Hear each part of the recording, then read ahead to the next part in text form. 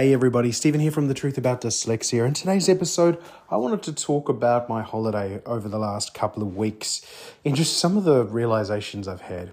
I know I did a similar podcast like this about the cruise, which was a real active go away kind of holiday. It's very different when you've just got 2 weeks of quiet and pottering around home. So I wanted to share some insights, some stuff that stood out to me that I didn't even really realize that may just help you or make you feel like, hey, more than just me. It's more than just me who feels this stuff. So let's dive into it. Okay, so as I mentioned in the intro to this one, this can be used for people who have had a couple of weeks off on holiday, but more of those holidays where you just have time at home, pottering around doing stuff. It could also be if you've just got a long weekend, an extra day off, 3-4 days. Same applies. If you don't have a huge amount of plans to keep you busy and you're trying to do that thing called rest, there's just a few things that I realized when, I've been going through it recently. We've had time off 2 weeks in total. Did involve a Christmas day and a Boxing Day and a bunch of other stuff. So there were a few things to keep us busy and stressed out and tired. But again, there was also probably 9-10 days of just really not having to do much. Now, one of the biggest challenges I think with not having to do much is the dyslexic and or ADHD brain doesn't really like to just be quiet and lay down. You may be able to go into full sleep mode.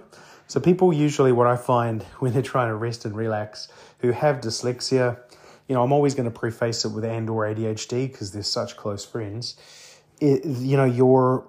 You potentially either can sleep in for a long time, like my wife's a sleeper. She can do till 10 a.m. She finds that her happy zone of rest, and she'll sleep in as long as the world will allow, with a little 7-year-old running around that can be limited. But she really does enjoy it. Where I'm the opposite. When my mind starts ticking, say it's 6 a.m., 7 a.m., 8 a.m., whatever the time it is that I wake up, I need to get out of bed and do something. It just doesn't work. If I stay in bed, I'm that one that flips over back and forth until the other person smothers you to death with a pillow. I'm that guy, so I have to get up and out. So on these holidays, my wife got a little bit more sleep, but I was still up. I think I definitely probably added an hour and a half to my sleep-in times. We got a new bed, which definitely contributed. I think beds are one of the things you don't realize how bad your bed is until you get a new one. The one we were in was 8 years old, did the job, wasn't bad by any means, but it wasn't great. And a new bed, definitely, first night sleeping in it, an hour extra of sleep, which was pretty powerful. So I definitely enjoyed that. But also, once I'm up and about, it's, and knowing I had nothing to do, it's a really interesting feeling. Like it's a really enjoyable feeling, especially if you know you don't have to worry about money over that period. I know not everyone's in that situation, but if you can have a week or two, or as I say, 4 or 5 days, where actually I don't have to do anything. I don't have to change the world. I don't have to grow in any personal way. There's no kind of outside push to do something. And I think, this is where me and my wife are good, is we're both very similar like this. We both appreciate pottering around, doing nothing, binging some television. There's really a bunch of what we did. I think at one point we went through the whole Hunger Games series, which is about 8 hours. Like, my gosh, what did we do before we could binge like this? So we could actually go see the new Hunger Games movie that's out in the cinemas. So we just enjoyed it. We just enjoyed cuddling up and resting, which was really good. But what always interests me is that my mind still always has to be active. I have to be watching a movie. I have to be engaged in something. I could be watching a movie, playing on my phone. That level of stimulation still needs to be very, very high.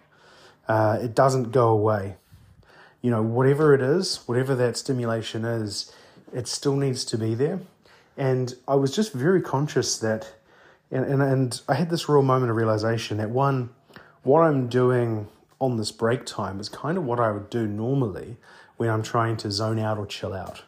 So I kind of connected the dots and said, hey, something must be kind of actually going right in this respect, because I'm doing the same thing I do on this extended break, what I normally do. And that was good. I enjoyed that. I was like, okay, like, it's not like my day-to-day life over the year is so bad, I'm having to rebuild it again for a week or two at the end. Okay, so that was really, really important.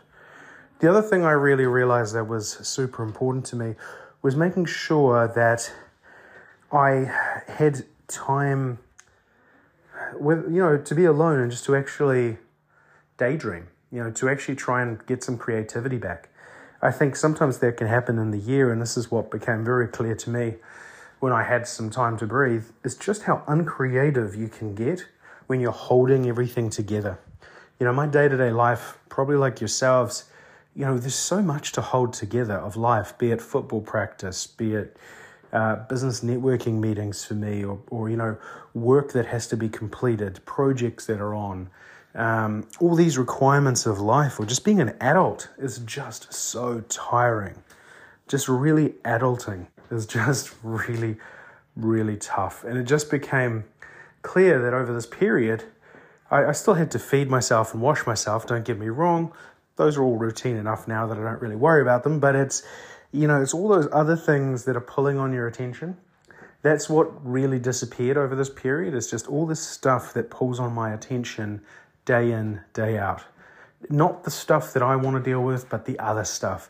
The stuff I can't control, or the stuff that I tell myself I can't control. And there's a podcast I've just done, you may have already listened, about delegating and advice, and that really came out of some of this awareness, because I was so realized that I see why I can't be in the moment. I create this stress that forces me to actually really put myself in a position where I struggle and I can't win. I can't win if I've put myself in a position where 20 people require my input or require me to do something. How can I be in the moment if I create that environment? And it's kind of an environment that I naturally seem to go back to again and again and again. And over the years, it's improved a bit, but I still keep creating these similar areas. And a part of it is my brain needs stimulation. My brain is going, I need to be stimulated. The ADHD side needs consistent stimulation. If I can create some of that stimulation in my day-to-day life, and even if it causes anxiety and stress, it's still at least keeping it interesting, even if it's got a negative outcome. But it was just, and that was just the real awareness I had, is that I'm creating this environment. My mind is creating this environment in my day-to-day life throughout the year, and the only time I get a bit of a break on that is when I actually can rest around Christmas and New Year's, which just seems absolutely insane. And so this year, it's like, okay, I'm going to take a step back. I'm going to pick some goals that are really going to help me in my mental health and just my life in general. Like, I've got my health goal, I've got my house, but this taking advice and delegating more thing is huge. Why create these stressful situations? I can cross things off. And again, it's trying to find that balance. And I always come back to this one thing I heard from Dr. Hallowell when I interviewed him probably probably 2 and a bit years ago, actually, that he mentioned to me on the call was, try and put yourself 10 to 20% outside your comfort zone. But make sure you're in that zone, because it's a zone which is stressful enough, but not so stressful that you're in pain. And I felt like last year I was probably 40-50% out, and not due to skill set, but due to organization. I just overburdened myself. I just put too many things on the list of stuff that I wanted to succeed with, and I hadn't taken the steps to clear out some of the other challenges. And I have done a little bit of that by the end of last year, but there's still a heap to go. And I want to enjoy my life. I want to be able to sit down with and play Pokemon cards with a 7-year-old. I want to be able to do that and enjoy it.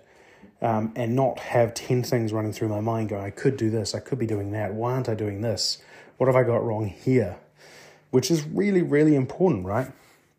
These are the little things that make a massive difference. And, the holiday kind of taught me that. It kind of reminded me that I could have pockets of this holiday time, and that's what I should be aiming for or want, these moments where I don't have that level of stress that's just overwhelming. And that's just what I wanted to share, guys. It's not a long podcast today. I just thought that's a big thing, right? Is you can create that holiday time in your life if you design your life in a certain way. And it's not easy. There are things that are always going to come up. But you can definitely chop some stuff out that's just a waste or stress that's just not needed. I'll probably leave you on, I will leave you on one last thought. And someone said to me recently, when is enough enough? When is enough enough? And that decision really makes a massive difference in how you choose to build your life and what you're aiming for.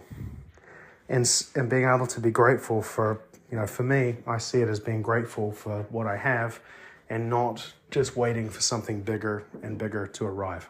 Have an epic rest of your day, and I'll be back in a couple of days.